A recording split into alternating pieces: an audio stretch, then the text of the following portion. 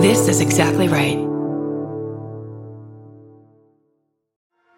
It's 1943 in the Kingdom of Bulgaria. As the Second World War rages, King Boris dies suddenly, and every nation is a suspect. The Butterfly King premieres March the 21st on Exactly Right. It's a cruel tale of a doomed royal dynasty. Somewhere, the truth is out there. Listen to The Butterfly King on Apple Podcasts, Spotify, or wherever you get your podcasts.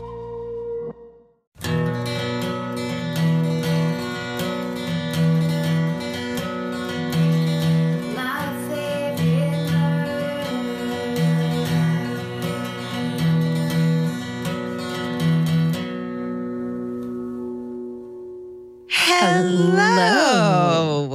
And welcome To my favorite murder. That's Georgia Hardstark.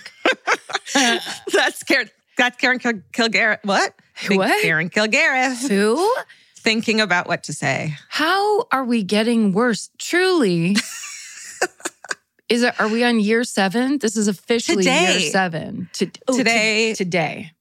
Lucky Friday the 13th. We're recording this early because of Martin Luther King Day. That's right. And today is our 7-year anniversary. Happy anniversary. Thank you. You too. Thanks for thinking of this idea. Thanks for going along with it. I really appreciate it. And all the things it's brought to us. Oh, let's count the ways. Oh, well. What a 7 years it's been. Yeah. Looking back, there's a thing my therapist always says where she's like, it takes the body a long time to realize it's safe. And I'm always like, the absolute, like, it was almost like that you and I just grabbed hands and jumped off a cliff, but we went up instead of down. Or we landed in marshmallows instead of on rocks. Yes. It was kind of like a casual cliff jump that then was like, oh my God, now we're in heaven. Yeah. So crazy. That is so true. I love that saying. It is like, I mean, that's kind of all my work is like in therapy is like figuring out that I'm safe. I know it's really hard. It's hard, especially when it wasn't really for a while. So fucking long. Yeah. It's not like you're making things up. No. It's like it was unsafe and now it's safe. But you're interpreting the real world around you. Yeah. And you're right to get ready to have things be more unsafe. That's all of this is good brain work in terms of overall survival. Sure. So yeah, every once in a while I have to, she literally makes me put my hand on my chest and say it. Oh. It's just like, okay. It's like a beautiful, sensitive move. It is. That would bother me. That I would feel corny doing. Right. Because that's how I am. Because we're always on camera. It's like everyone in junior high is still staring at us. Judging you. They think they're judging you. Yeah. What's going on? What do you got? Not much. It stopped raining up here for 5 seconds, which is kind of exciting. So yeah. I don't know. I feel like January 2023 kicking off with endless torrential rain all up and down California, where the story just was it's drought forever and we're about to turn into the Sahara. Yeah. Is such a great palate cleanser of a change. Yeah. In what way? What do you mean? I'm like, definitely. What? What? Huh? Well, I guess this is what I'm saying. If you watch the news, which I'm forced to now watch multiple times a day with my dad, because that's what old people like to do. Yeah. You know, just getting in touch. And also, especially weather reports. Oh, and okay. The flip from like, you know, Lake Mead, they're finding old mafia bodies in Lake Mead once a week.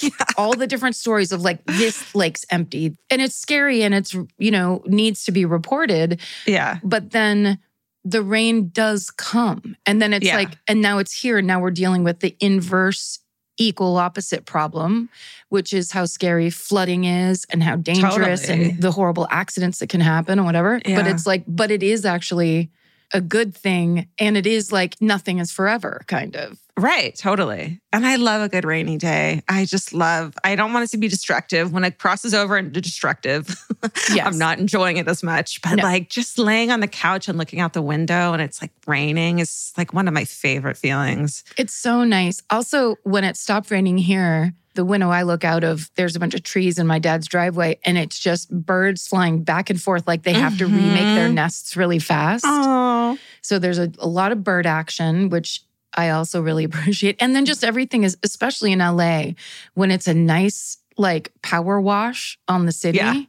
that's the greatest. Oh yeah, we need it. Yeah. It stinks here. Yeah. You said you had a corrections corner? Oh, I do. This is important. And this is one that our researcher, Maren McGlashan, she caught this one herself. And she does such great research and such great work. And she literally, when I did the story of Felix Carvajal, who was, I kept saying, Cuba's first Olympic athlete, she actually had to read like articles in Spanish and stuff to get that story and get all the facts. She's really good at it.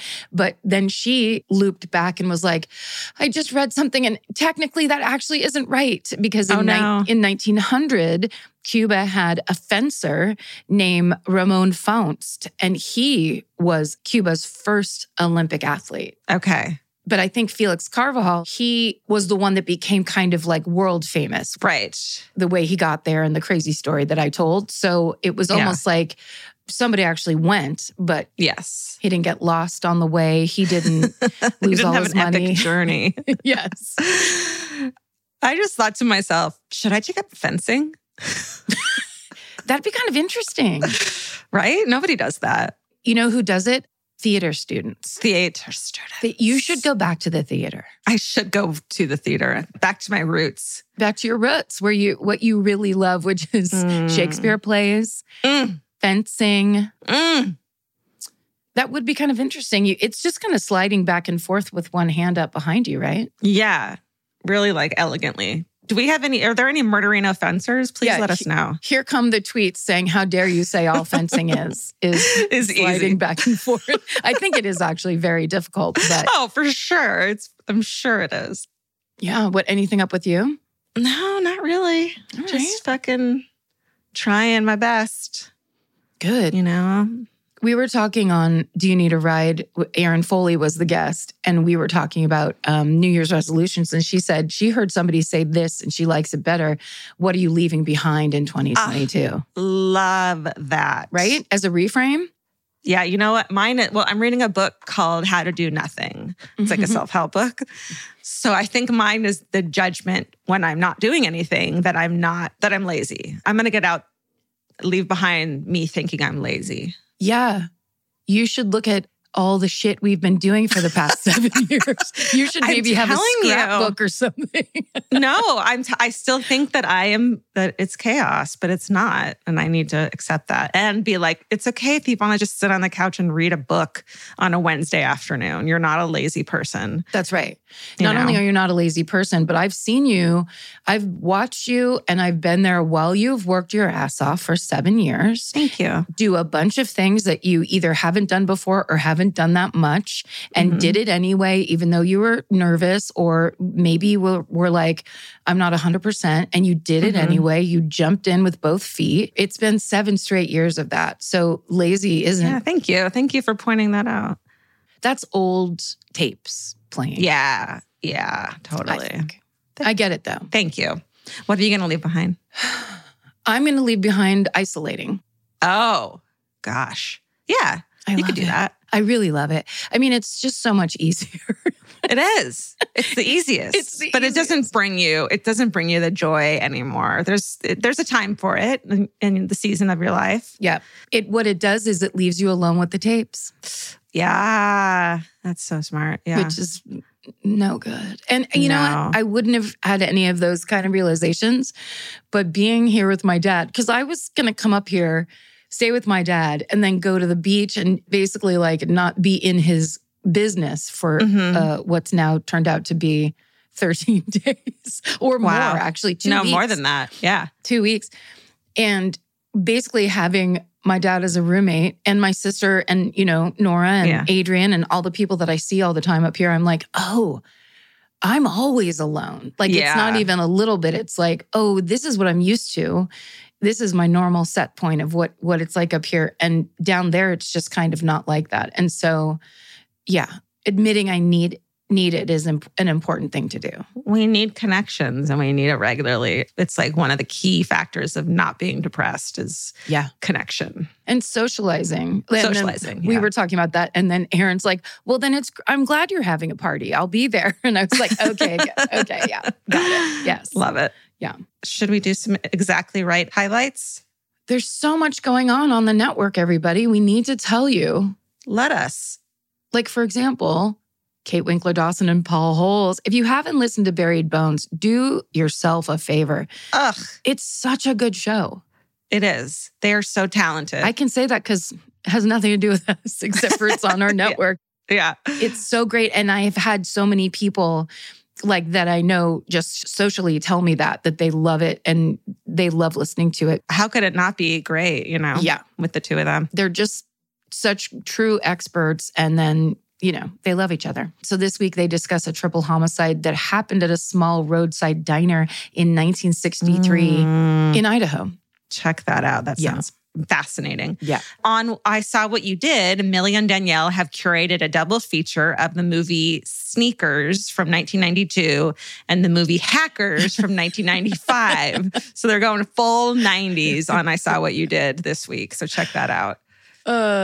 What else could they do? Slackers, but slacker was singular, not plural. Right. And then over on Lady to Lady, writer Maddie Connors is going to join Tess, Babs, and Brandy to chat it up, to chop it up on that podcast.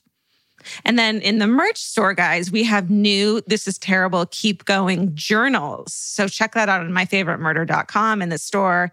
Get yourself a journal and journal this season of your life. Every prompt is This Is Terrible, Keep Going. What does that make you think of? Yeah. Get into it. Cool. All right. You're first, right? I believe I am.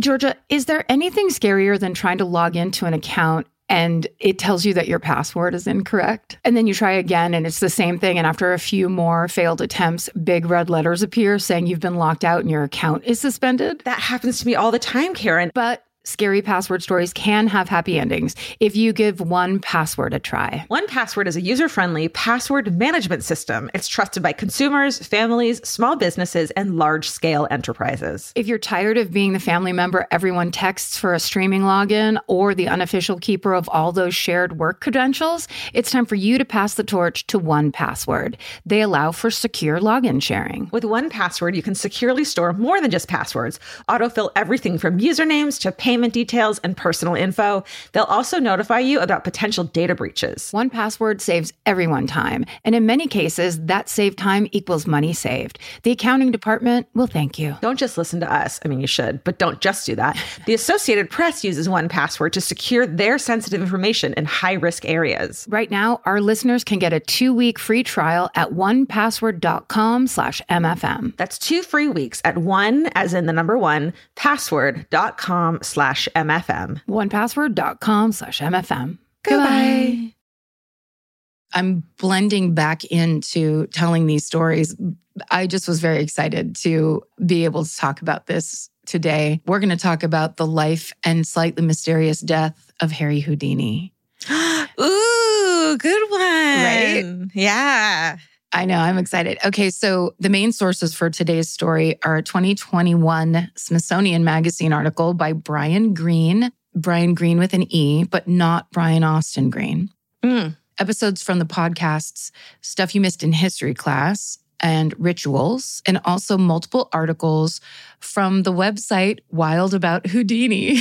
Aww. Right? There's so many people that are so into him and his history. He really is the coolest. Also, there's an episode of the Timeline World History series called The Life and Magic of the Real Harry Houdini. And the rest of the sources are in our show notes for today if you want to go look at those. Okay.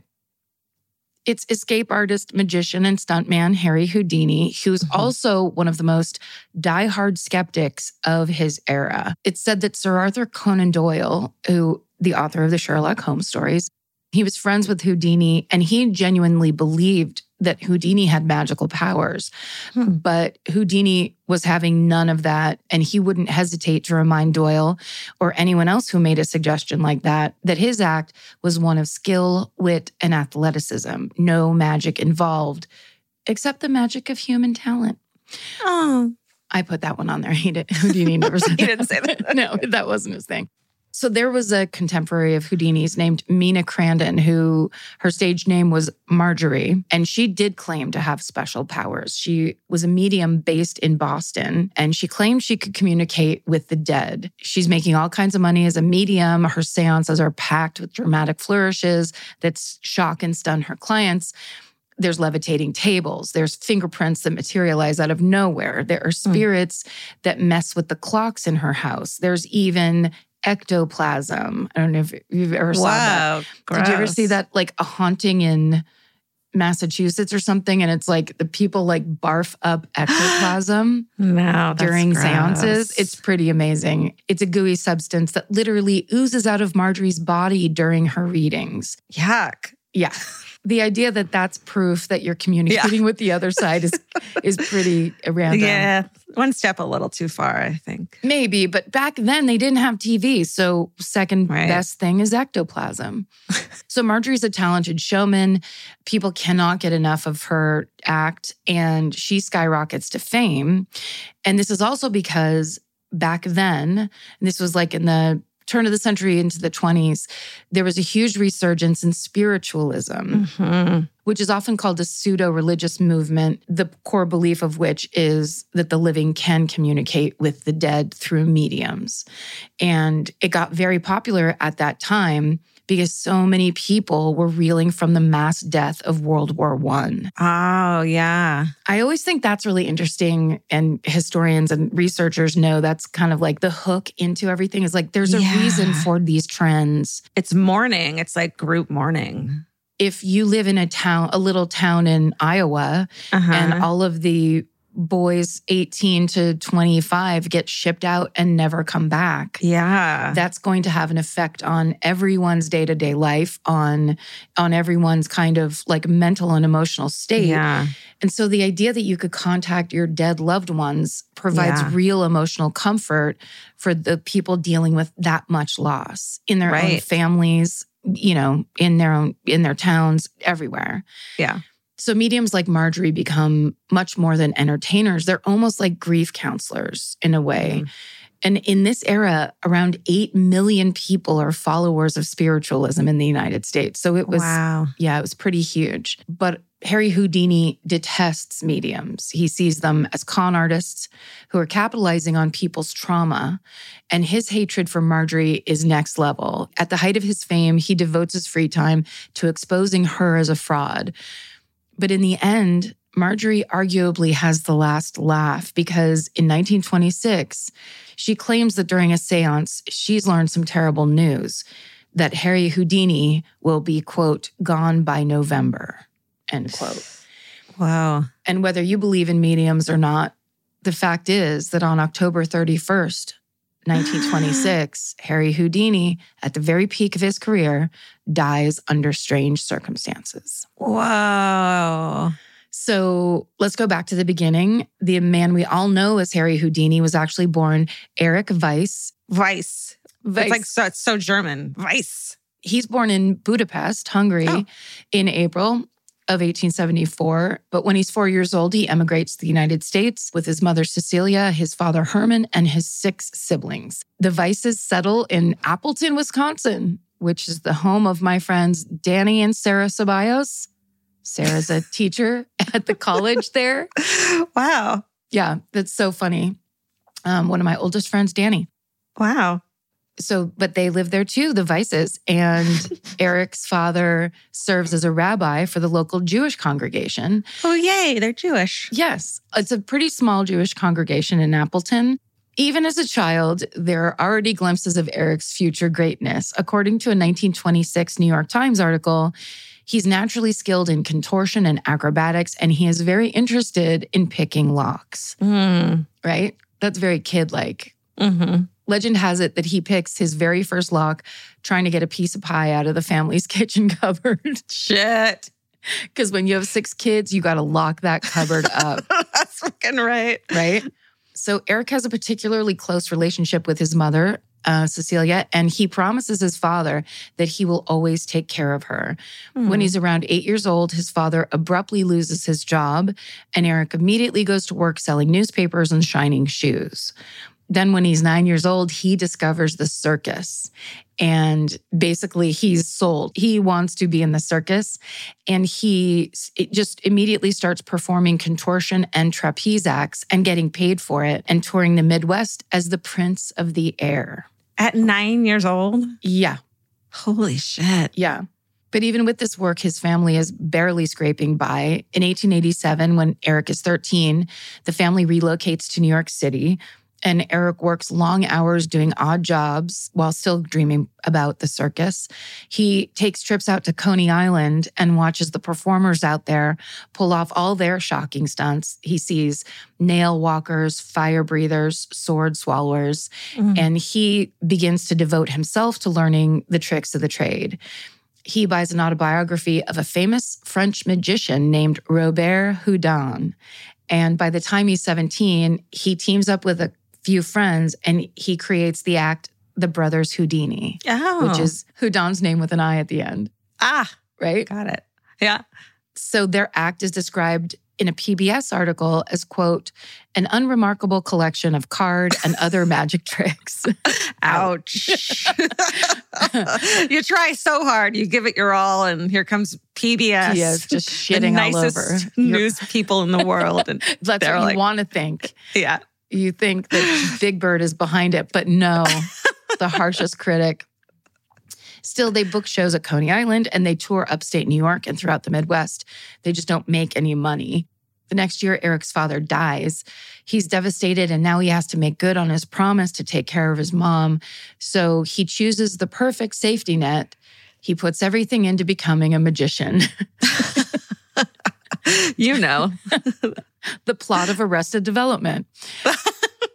So he practices new tricks, he takes feedback, he studies other performers, he fine-tunes his crowd work, but he's still not turning a profit. And then in 1893, he has some good fortune when he meets a performer named Wilhelmina Ronner, who's known professionally as Bess Raymond. She's an 18-year-old singer and dancer who is a staple in these Coney Island shows that he loves so much. The two of them meet, they immediately fall in love, and they get married 3 weeks later. Oh my God. Yeah, big time. That's wild, yeah. Big love. So Eric then quits the Brothers Act and he starts working with Bess on stage. She knows the biz. He actually wants to rebrand the act as the Houdinis, but Bess knows enough. She's been around long enough to know that a masculine name is what's going to sell tickets. And this is how Eric Weiss becomes Harry Houdini. Wow. I know.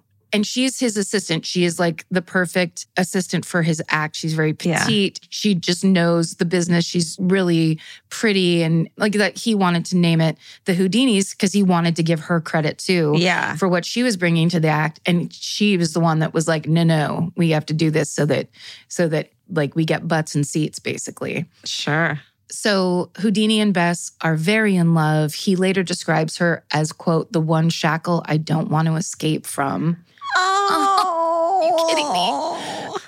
But they're also incredibly broke. Of course, no one's coming to their shows. They don't have any money. At one point, they even decide, because spiritualism is so popular at this time, they test run having a medium as part of their act. Because basically doing seances is just a cash grab and everyone knows it.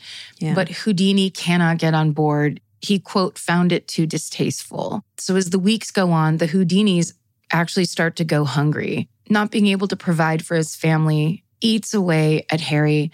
And in 1898, when he's just 24 years old, he's ready to give up show business. He and Bess move back to New York to stay with his mother, Cecilia, on a long break from being on the road. But then in spring of 1899, they decide they're going to give it one more shot, and they go back out.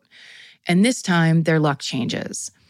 There's a vaudeville mogul named Martin Beck who's drinking at a restaurant where Bess and Houdini are performing. He ignores their show. He doesn't think it's that great until one part of the act catches his attention. He watches Harry Houdini wiggle out of a pair of handcuffs right in front of the audience. He's blown away. So after the show, Beck approaches the Houdinis and challenges Harry to do the same thing tomorrow, but with a pair of handcuffs that he brings himself. And Houdini accepts immediately. The next day, Beck places the handcuffs on Houdini's wrists, and Houdini escapes the cuffs with ease. Beck is stunned. He tells them that handcuff escapes should be his bread and butter, and he hires the Houdinis to perform on the Chicago vaudeville circuit.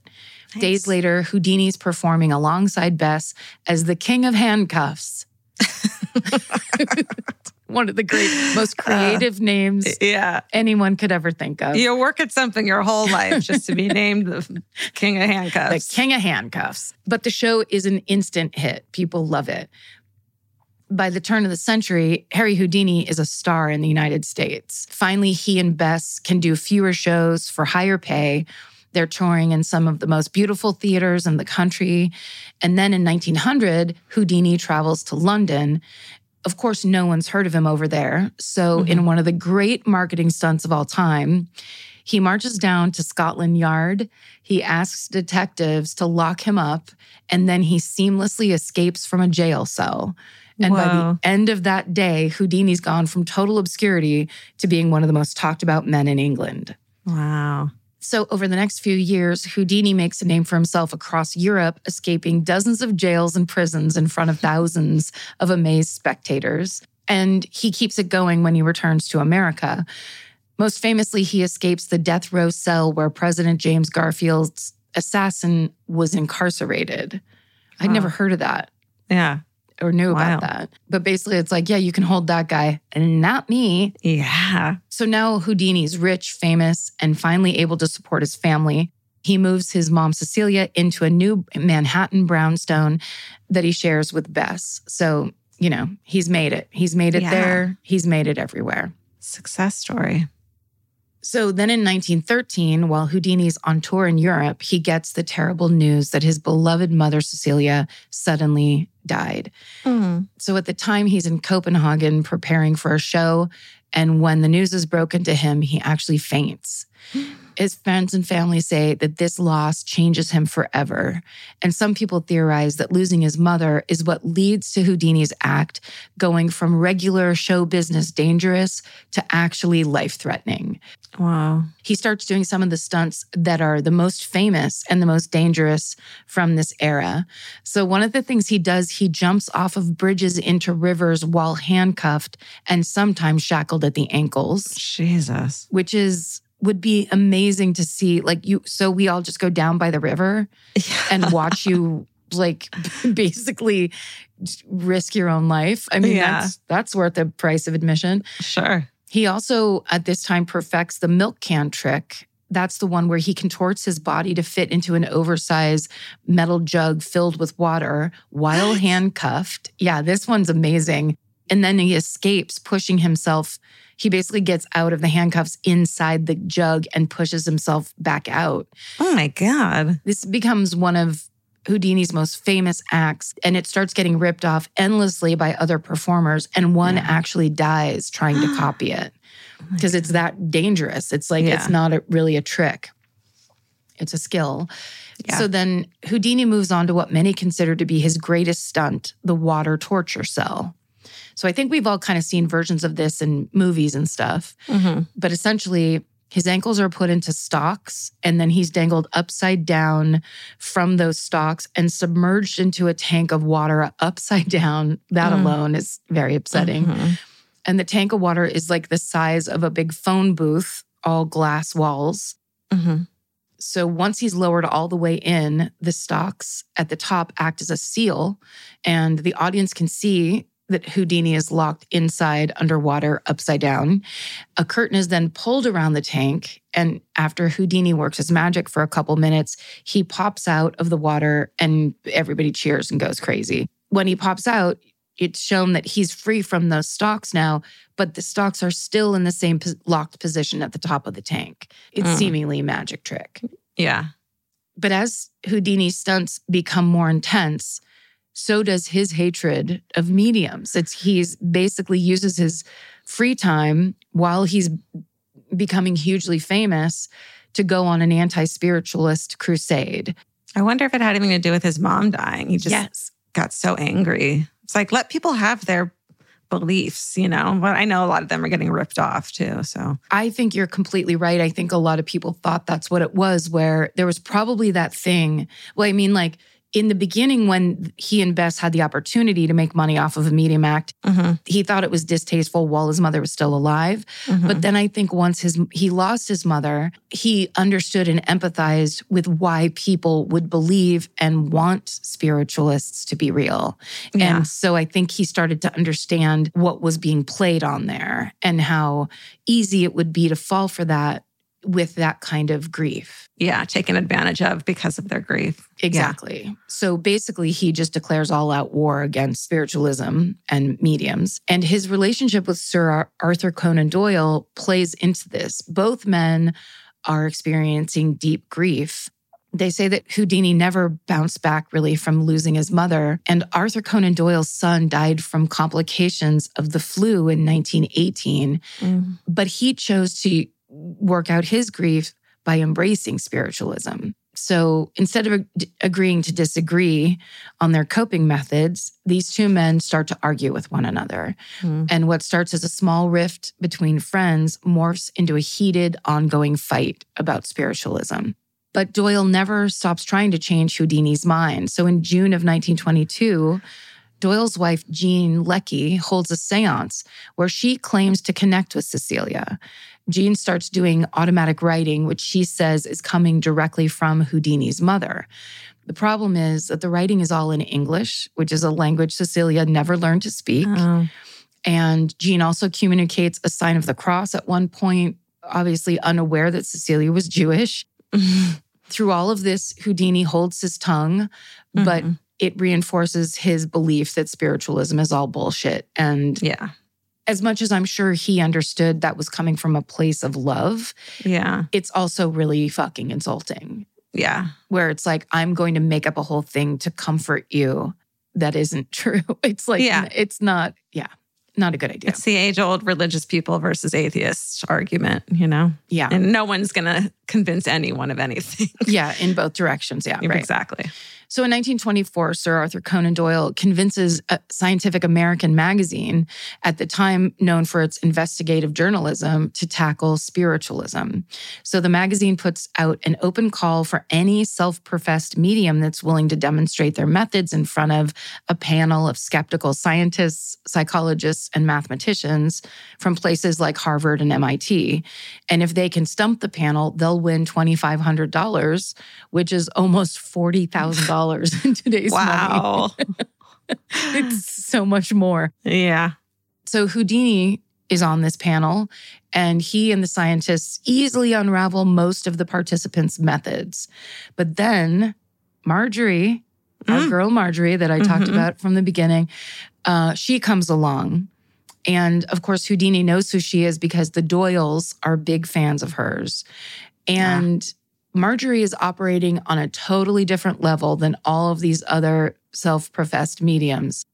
A Harvard parapsychologist on the panel named William McDougall sets up a seance with Marjorie. He doesn't invite Houdini to go to the seance because he thinks Houdini is going to be too biased and disruptive, which, of course, when Houdini finds out about it, infuriates him. But McDougall goes in particularly interested in figuring out one trick of Marjorie's, which was how the clocks in her house all stop at a specific time during her readings.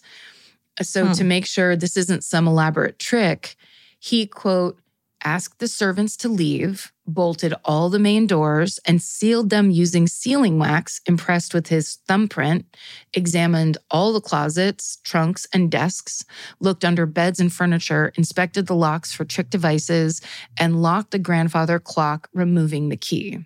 Wow. So next, McDougall sits next to Marjorie at a round table in a small room washed in red lighting, and the seance begins. As Marjorie calls out to the spirits, there are 5 loud bangs on the table, and then the table levitates before tilting on its side in the air for half a minute. It drops back down with a thud while a man's voice calls out from the darkness. It asks McDougall to name a specific time. McDougall replies 10:30 p.m.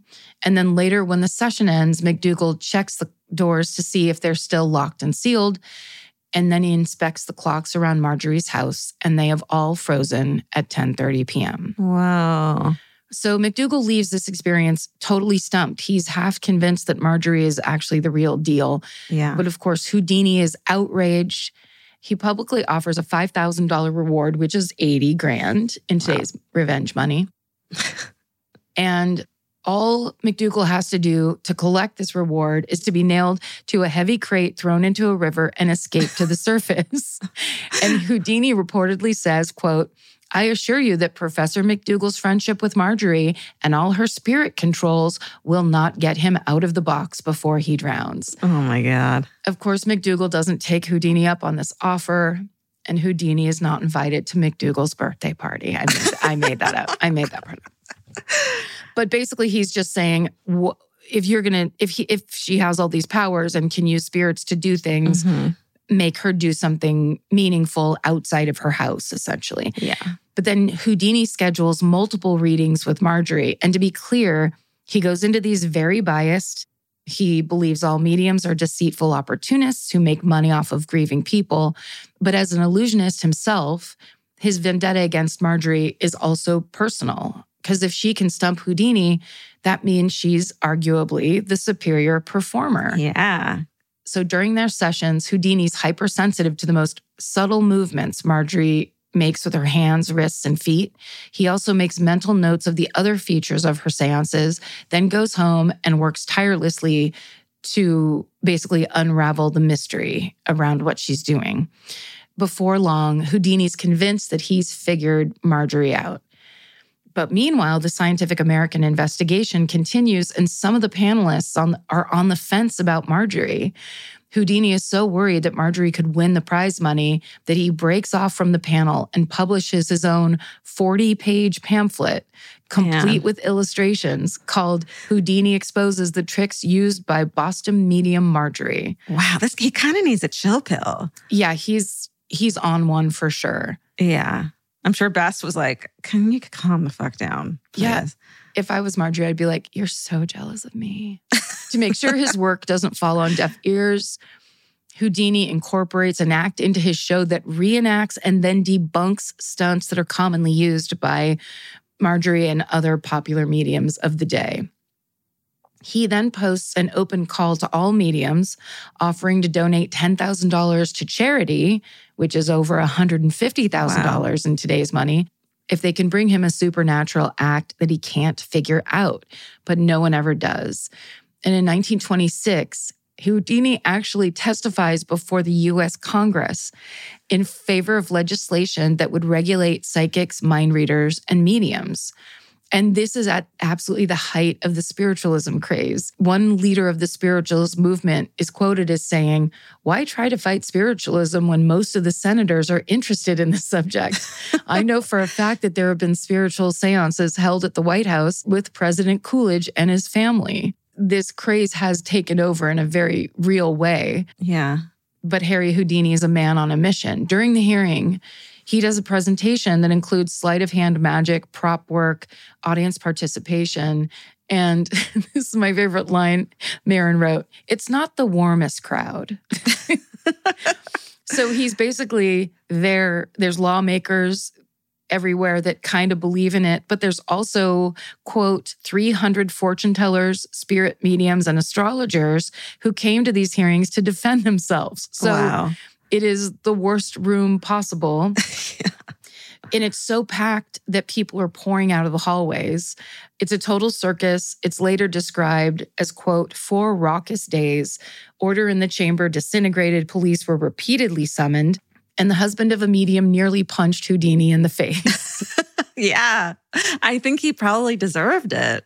Okay, I'm going to go on a limb and say. Well, one good point is like, he's trying to expose these people and he's taking money out of their pockets. Like that is their life's work. Yeah. It's what they do for a living and it is in demand. So if they get exposed, someone else is going to do it. Yeah. It's like that kind of thing where he's not going to be able to shut down the need average people have to talk to people they've lost. Yeah. Whether it's someone who's completely craven and has no talent, is completely exploiting people, or if it's like I see ghosts.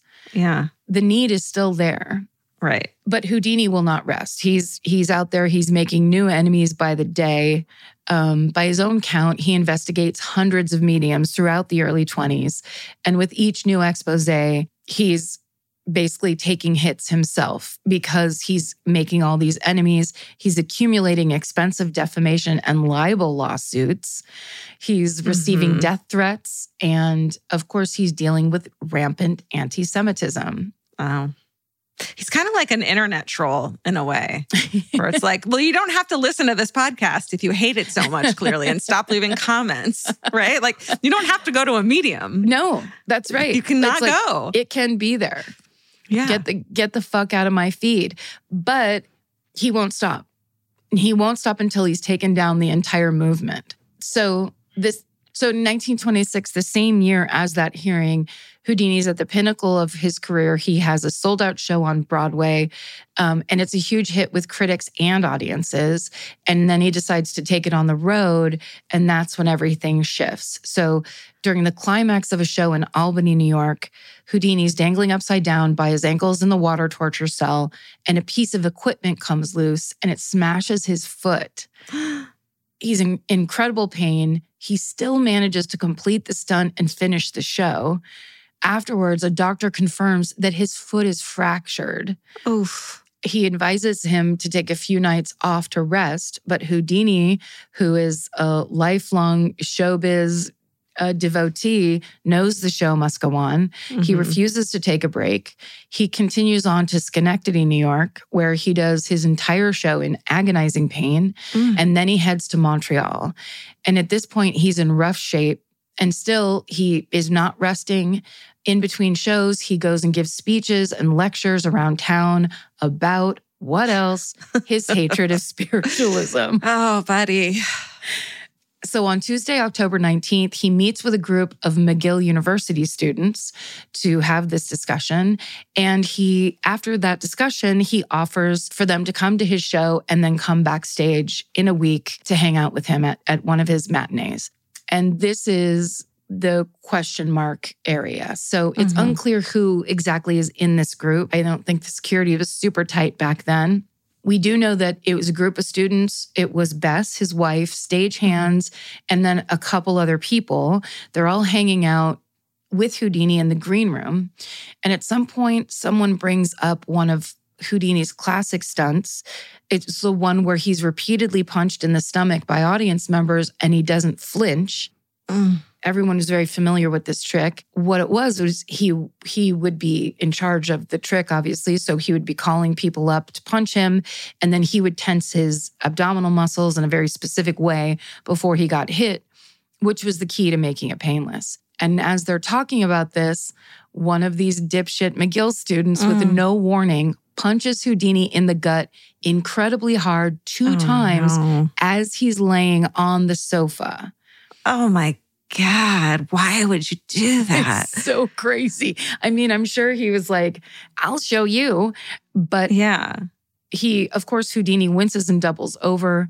One of the students who was there that day remembers later that after the punches, quote, Houdini immediately stated he had no opportunity to prepare himself against the blows. He didn't think that the student would strike him as suddenly as he did or with such force. And Houdini also says that his injured foot kept him from jumping up off the couch and defending himself. Yeah. So now his stomach's on fire. He tries his best to shake it off. Okay, but by the time he and Bess reach their next tour stop in Detroit, he's still in pain, and now he has 104-degree fever. But he doesn't cancel his show. No, dude. Vaudeville, baby. Instead, he stumbles through it. He makes mistakes, which I think he never did normally. He's actually forced to have his assistants finish some of the tricks for him. When the curtain finally drops at the end of the show, Houdini collapses. He's taken to a Detroit hospital where it's discovered that he has a burst appendix. Holy shit. So he goes into emergency surgery. Doctors successfully remove his appendix, but it has already caused a bacterial infection. And we're still, at this point in time, 2 years away from Alexander Fleming discovering penicillin. So an infection like this is a death sentence without antibiotics. Houdini hangs on for a few days. He seems to be recovering. Then he suddenly takes a turn for the worse. And on Halloween, 1926, Houdini dies in the hospital. And he's 52 years old. Wow. I'm 52 years old. Don't you hate that? I really do. It's so young. I want to tell myself that.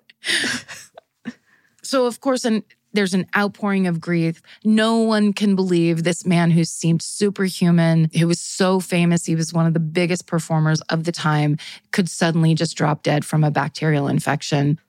And the intrigue around his death lingers to this day because there's theorists who suspect that it actually wasn't appendicitis, but it was foul play. Because Houdini made so many enemies in his life, and because there was never a formal autopsy done to rule out any other cause of death, some people suspect that he could have been poisoned. There are two, actually, Houdini biographers, William Kalish and Larry Sloman, who think those gut punches and appendicitis stories are all red herrings. They wrote a book a few years ago suggesting that certain branches of spiritualism had ties to organized crime. And that these criminal groups had a history of poisoning their enemies. It doesn't seem impossible, knowing that Houdini received many death threats in his war against spiritualism. And he also traveled around the world without security. He interacted with the public constantly. It's just not out of the realm of possibility that someone could have found an opportunity to poison him. Yeah. Members of Houdini's family have even supported this theory as a possibility. In the early aughts, his grandnephew conceded that many people wanted Houdini dead. During his life, even his friends acknowledged this. In 1924, Sir Arthur Conan Doyle, who by this point was Houdini's full-on frenemy, acknowledged this theory in a letter. He says, quote, "I think there is a general payday coming soon for Houdini." Oof. So in 2008, there were murmurings that Houdini's body will be exhumed. The plan is to enlist top forensic scientists to look for evidence of a fatal poisoning. Marjorie's great-granddaughter even comes forward and is vocally supportive. Speaking about Marjorie and other spiritualists, she tells reporters that, quote, "With people that delusional, you have to question what they're capable of. If there's any circumstantial evidence that Houdini was poisoned, we have to explore that." Wow. That quote makes me think, is the great-granddaughter saying she thinks that spiritualists are delusional? It sounds like she's like calling it, which is she's calling out on her great-grandma. Yeah. That she was crazy. Yeah. Or that her followers were, maybe. I don't know. That's true. However, Bess Houdini's next of kin are not on board. And of course, you can't blame them. They think an exhumation of Houdini's body is sensational, unnecessary, and not what Bess would have wanted for her beloved husband. It never happens. So the simplest explanation is likely that Harry Houdini died of untreated appendicitis. At first, doctors thought the student's punches might have directly ruptured Houdini's stomach, but according to a doctor named Howard Markle, it's probably murkier than that. He says that it's possible that, quote, "the hits gave Houdini a false explanation for his abdominal pain. Harry may have simply ignored the fire brewing in his belly and chalked it up to a punch in the gut, which delayed him seeing a doctor and having his appendix removed before it ruptured." In an ironic twist, Houdini and Bess actually promised one another when he was still alive that if it were possible, they would find a way to keep in touch from beyond the grave. So he did believe in it after all. Right? Well, even though he detested the people that he considered frauds in the spiritualism movement, as someone who knew how painful grief was, he also wanted to believe that it was possible to never really have to lose a loved one. He's a human being. That's kind of the bottom line is that's the reason he fought it so hard. It's all projection at the end of the day. So the two of them came up with an intricate code, and they were the only two people who knew it.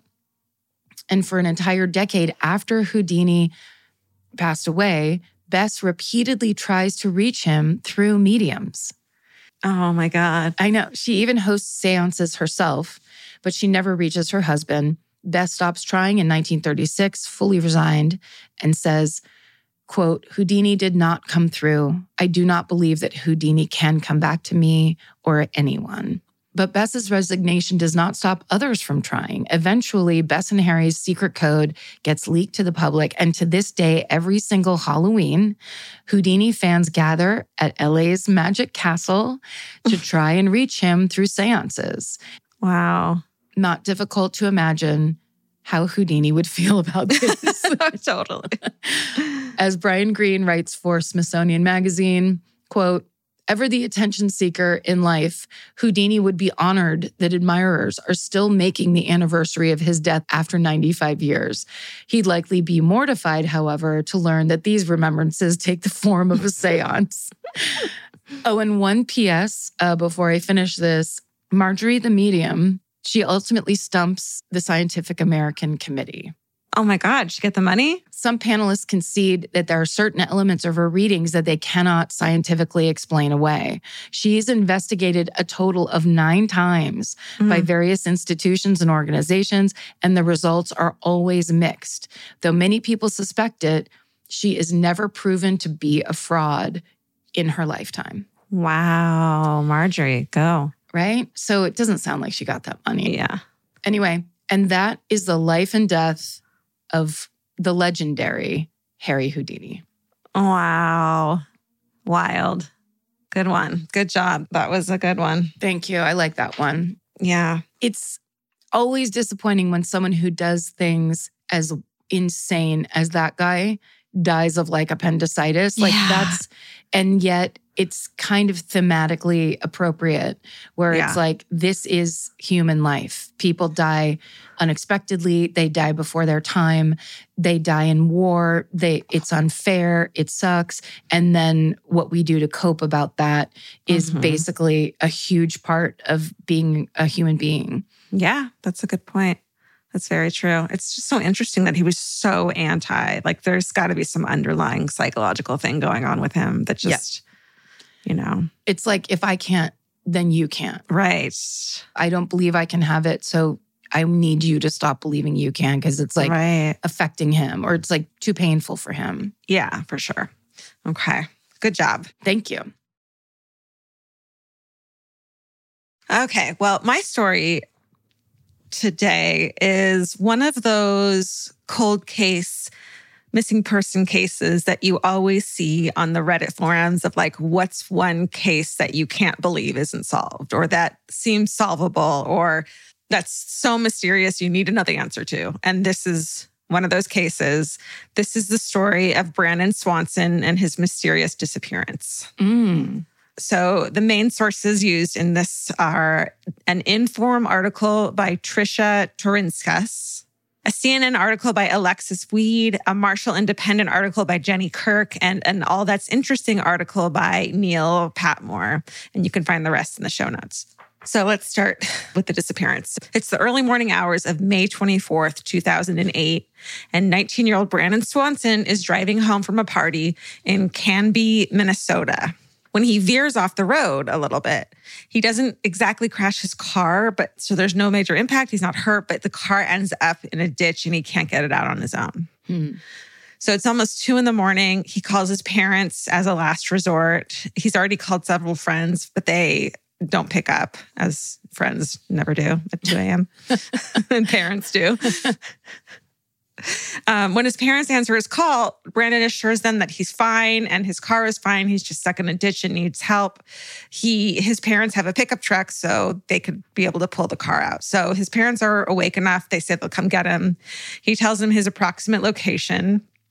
And he's a native to this area. So in his mind, he knows exactly where he is, tells him exactly where he's at.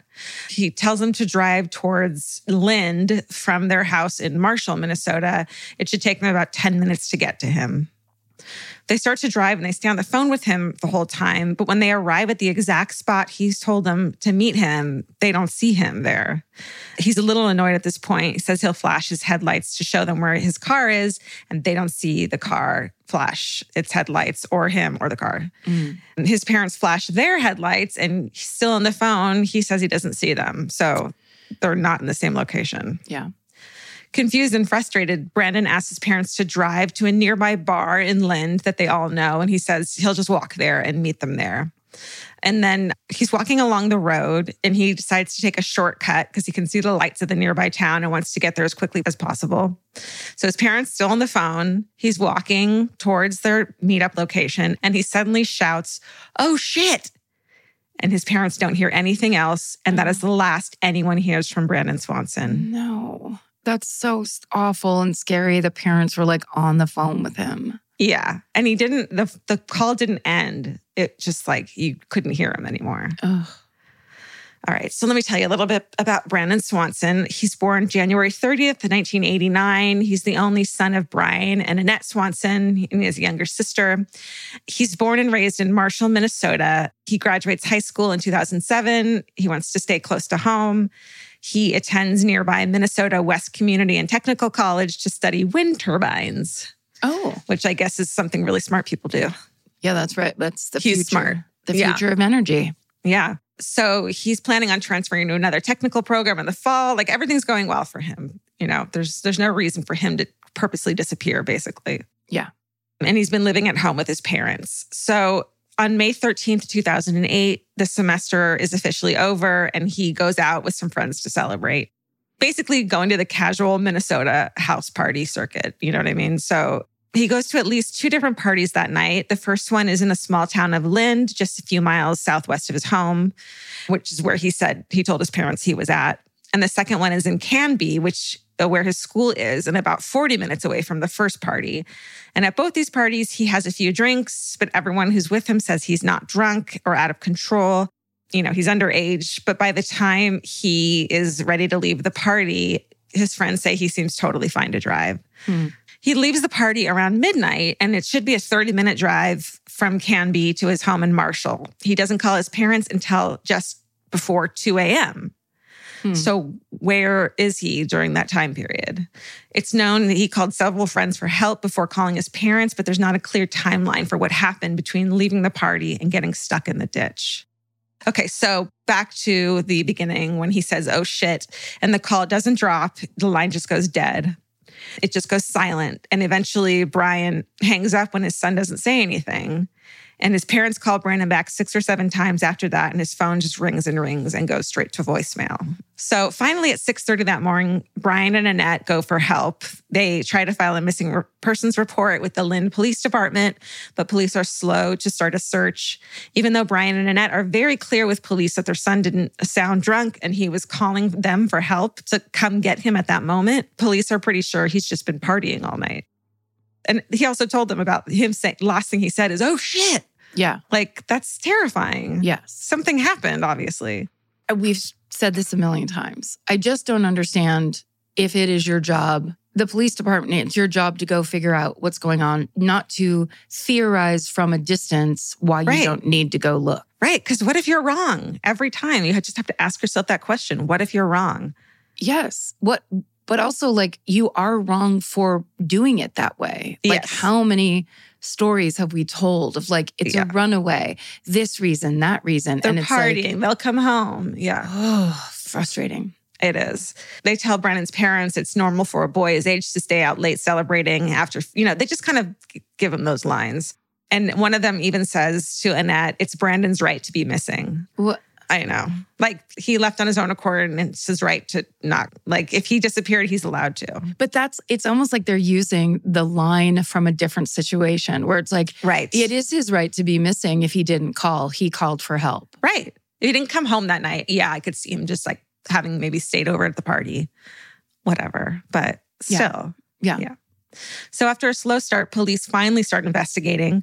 First, they took a look at the phone records and see that Brandon was nowhere near Lind when he called his parents that early that morning.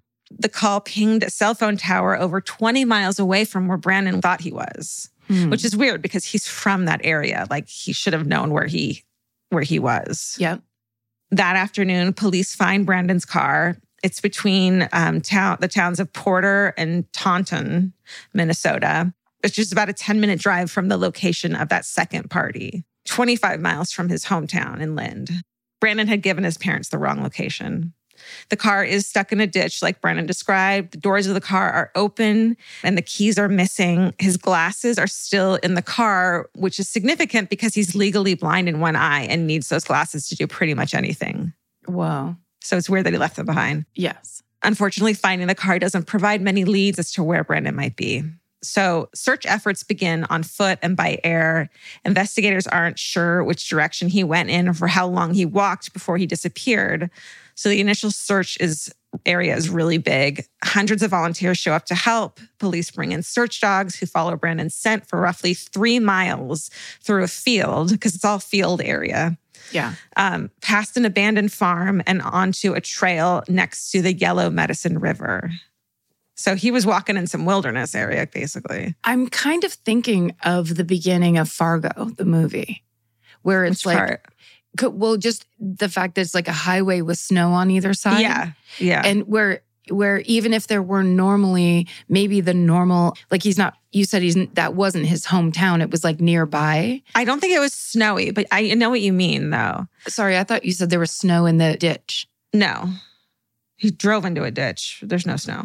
Okay, sorry. I was picturing that the snow was making everything look the same. But I think, like, for you, tell me, because you live in a kind of an area that's wide and spread out and there's some, open fields and stuff. Like, if you've been drinking, will you get that confused pretty easily? Hell yes. I confused completely sober trying to find the drive-through Starbucks in my hometown that I have been in for half a century. Oh, and wow. I gave up. I called my sister. I go, I can't believe they closed the drive-through Starbucks. And she goes, you didn't drive down far enough, dipshit. It was like, that's what I started thinking when you said that is if he left that party, he could have had 3 beers. And what if there was something else? What if he had taken a medicine or somebody drugged him or there was something where he was impaired in a way he didn't know? Absolutely, which is so easy to do. So easy. And then you think if it's nighttime, okay, my snow thing's completely out of it. I guess because you said Minnesota and I was immediately like, it must be snowing. Snowy, yeah. But if it's nighttime, when you think you know where you are, and then you're going in completely the opposite direction, then it's like you are fucking up and you don't even understand how you're fucking it up. And then there's also the 2 hours between when he left the party and when he called his parents that maybe he had gotten lost, thought he found his way correctly, but had just been turned around completely. So maybe he had been driving longer than he realized, something like that. I don't know. Yeah, it's just like he's marking space by fields. Right. And farmhouses. And yes, it's very, in springtime or when it's clear or whatever, it's still very repetitive looking. Yeah, yeah. There's no clear landmarks where you can be like, that's the Sonic that I'm always drive past near my house or whatever. Right. I thought of a Midwestern drive-through. Sonic. Don't they have a lot of Sonics? Yeah.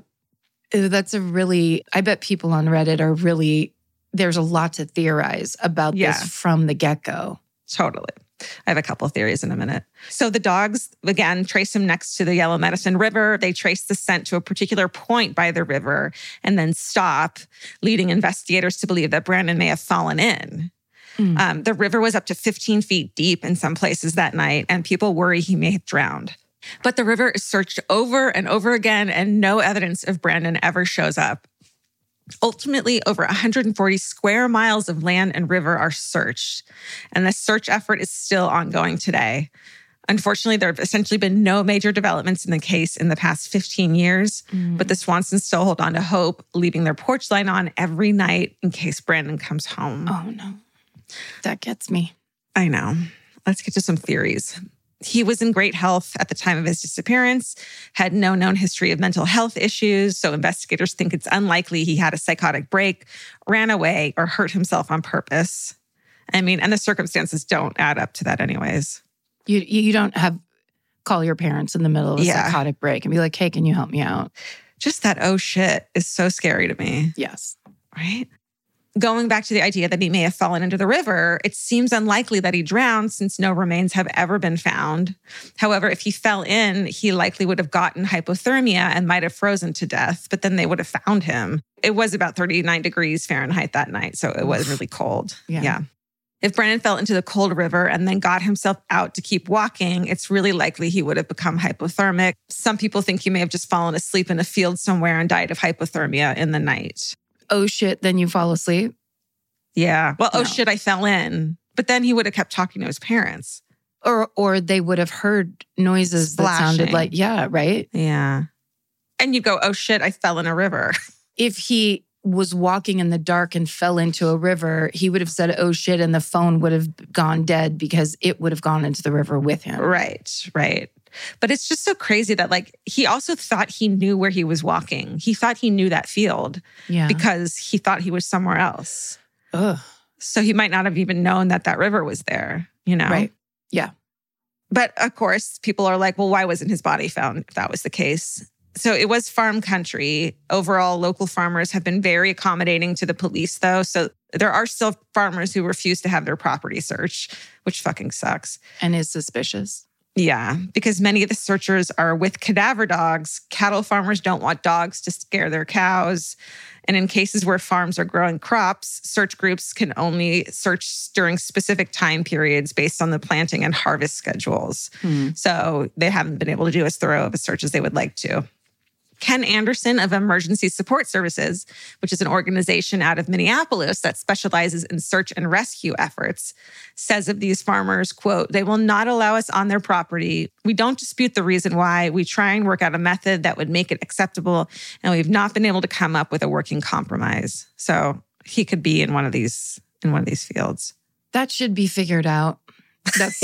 That should be something that gets figured out because how many times does the federal government do like seizures of people's stuff? Right. How many times do they kick down doors? Get a warrant. Get a fucking search warrant. Get a warrant or get a thing where you're like, what is your concern? That we're going to step on your crops? Then this is how we're going to do it so that does not happen. Someone's child is missing. Let them fucking look. Yeah.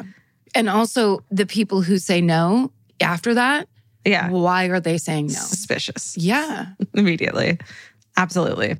When landowners decline to have their property searched, investigators say there's no probable cause to get a warrant. Which sucks. There are still other theories. Some people believe he fell into a cistern, which is basically a deep hole in the ground to collect rainwater, which I think makes total fucking sense. That he just like fell down a crazy well. Yes. Unconscious. That's why he didn't keep talking. And that's why his phone didn't turn off. Yep. I mean, imagine trying to search for fucking a cistern. And he wasn't in the place he thought he was, so he wouldn't have known the terrain. He could have just fell in. The idea of walking in the dark, thinking you know how many times you've done that, and that's just so awful. I mean, walking down the stairs at night in my own fucking house, and I miss a step and eat it, you know? Like completely. It's like crazy. Police are actively receiving tips to this day, but there are almost always dead ends.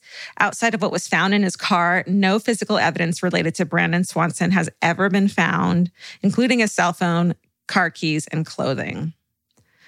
So Annette and Brian have not given up hope in finding their son. They have also not forgotten the slow and dismissive response they received from police at first.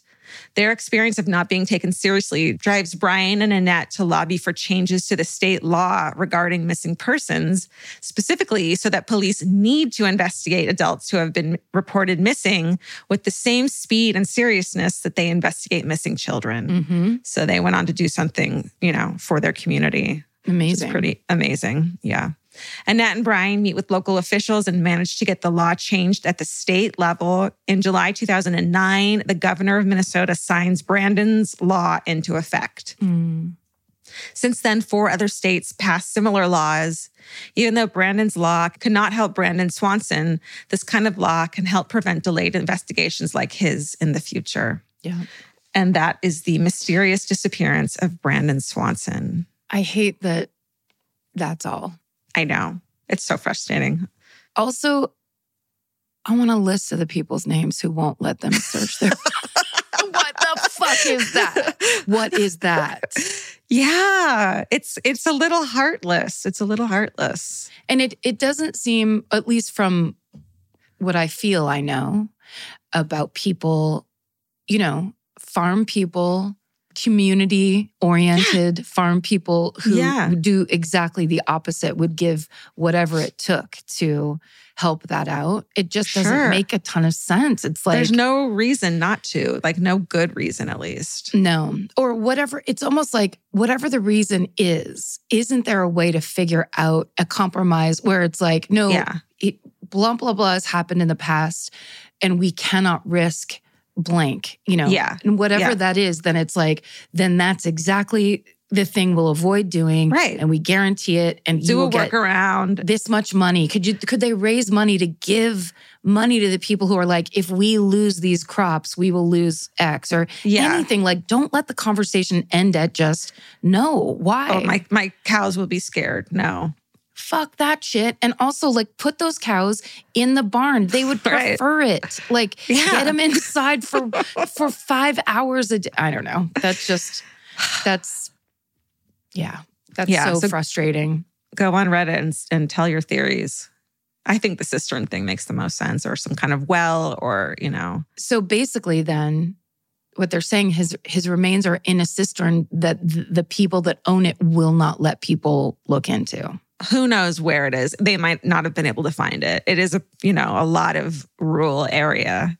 You can't be sure to search every square inch. There's no way. So it could be on someone's land for sure. It could be on someone's land. If it's in a cistern that someone owns and they found those remains and they didn't say anything, they should say something. No way. Yeah. Well, I'm just saying, like, those cisterns aren't just sitting there randomly. It's someone's in charge of that thing. Maybe it's one that's like so much land that it's been abandoned or something like that. Or an old well or something like that. Yeah, I don't know. Maybe. I don't know how I'm from the city. I don't know how rural land works. I'll tell you what, a very early memory, we had a dog named Pepper. We always had a pet named after like a food item or like a thing. It was like we were so bad at naming pets. But we found a little dog it was actually like a mini cistern where it was like in our side field. There was just this weird pipe that had water in it. And we heard yipping and we looked in and there was this little puppy in this pipe that we pulled out. Treasure. And we got to keep Pepper. But Pepper, that I love like you. that it is very real. And even if it wasn't something like that, but it was like, what if it was like just a sinkhole or some weird thing, some anomaly that, like you're saying, if it's like an untended ground, a field that is an abandoned, the site of an abandoned farmhouse. Totally. Oh, it's so frustrating. And when you do these ones... I know you hate these cold cases so much. Crazy. This is what keeps me up all fucking night is I want to know these. I'm on these fucking Reddit threads that are like, what's the one you want to see solved or who you think is solvable? Or what's the one that has like an obvious answer but hasn't been solved? I'm obsessed with those. And I know they drive you crazy. Well, and you know what's good is like, we can absolutely rest assured that it's driving other people crazy. Yeah. It's driving some detectives in that area crazy. Obviously the family, but there's other people that have a way worse feeling of this. And that like clearly the parents have already done so much with regard to that, but that someone somewhere, because of this feeling, that's like, could get it done. Totally. Please do it. Please get it done. Yes, please. And hopefully that Brandon's Law is helping other people in the meantime. Yeah, that is a good law. I mean, I like that one. That was really good. Thank you. Well, we've done it again. 7-year anniversary episode. I think we nailed it. I think we did better than the first episode. That's probably for sure. But we were just like, I'm going to tell this story off the top of my head. That's the thing that keeps me cringing through the night. I was like, I'm going to drink a bunch of whiskey and then tell this story off the top of my head. Yeah. We'll be impaired. It'd be perfect. And who cares? And then it turns out lots of people end up caring. No one's listening to this, right? Oops.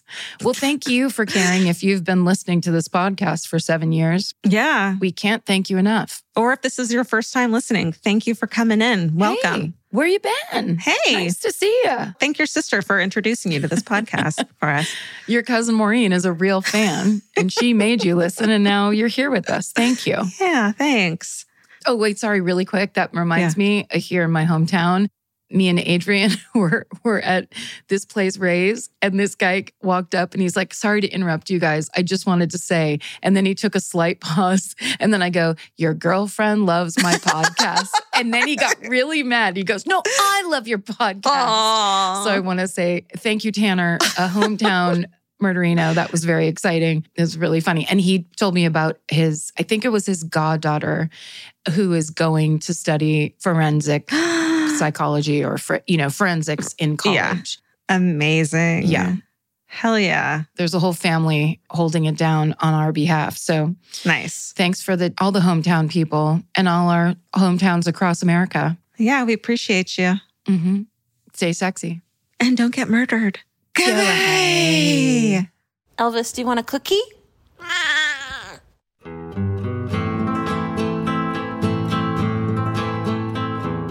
This has been an Exactly Right production. Our senior producer is Hannah Kyle Crichton. Our producer is Alejandra Keck. This episode was engineered and mixed by Stephen Ray Morris. Our researchers are Maren McClashin and Sarah Blair Jenkins. Email your hometowns and fucking hoorays to myfavoritemurder@gmail.com. Follow the show on Instagram and Facebook at myfavoritemurder and Twitter at myfavemurder. Goodbye.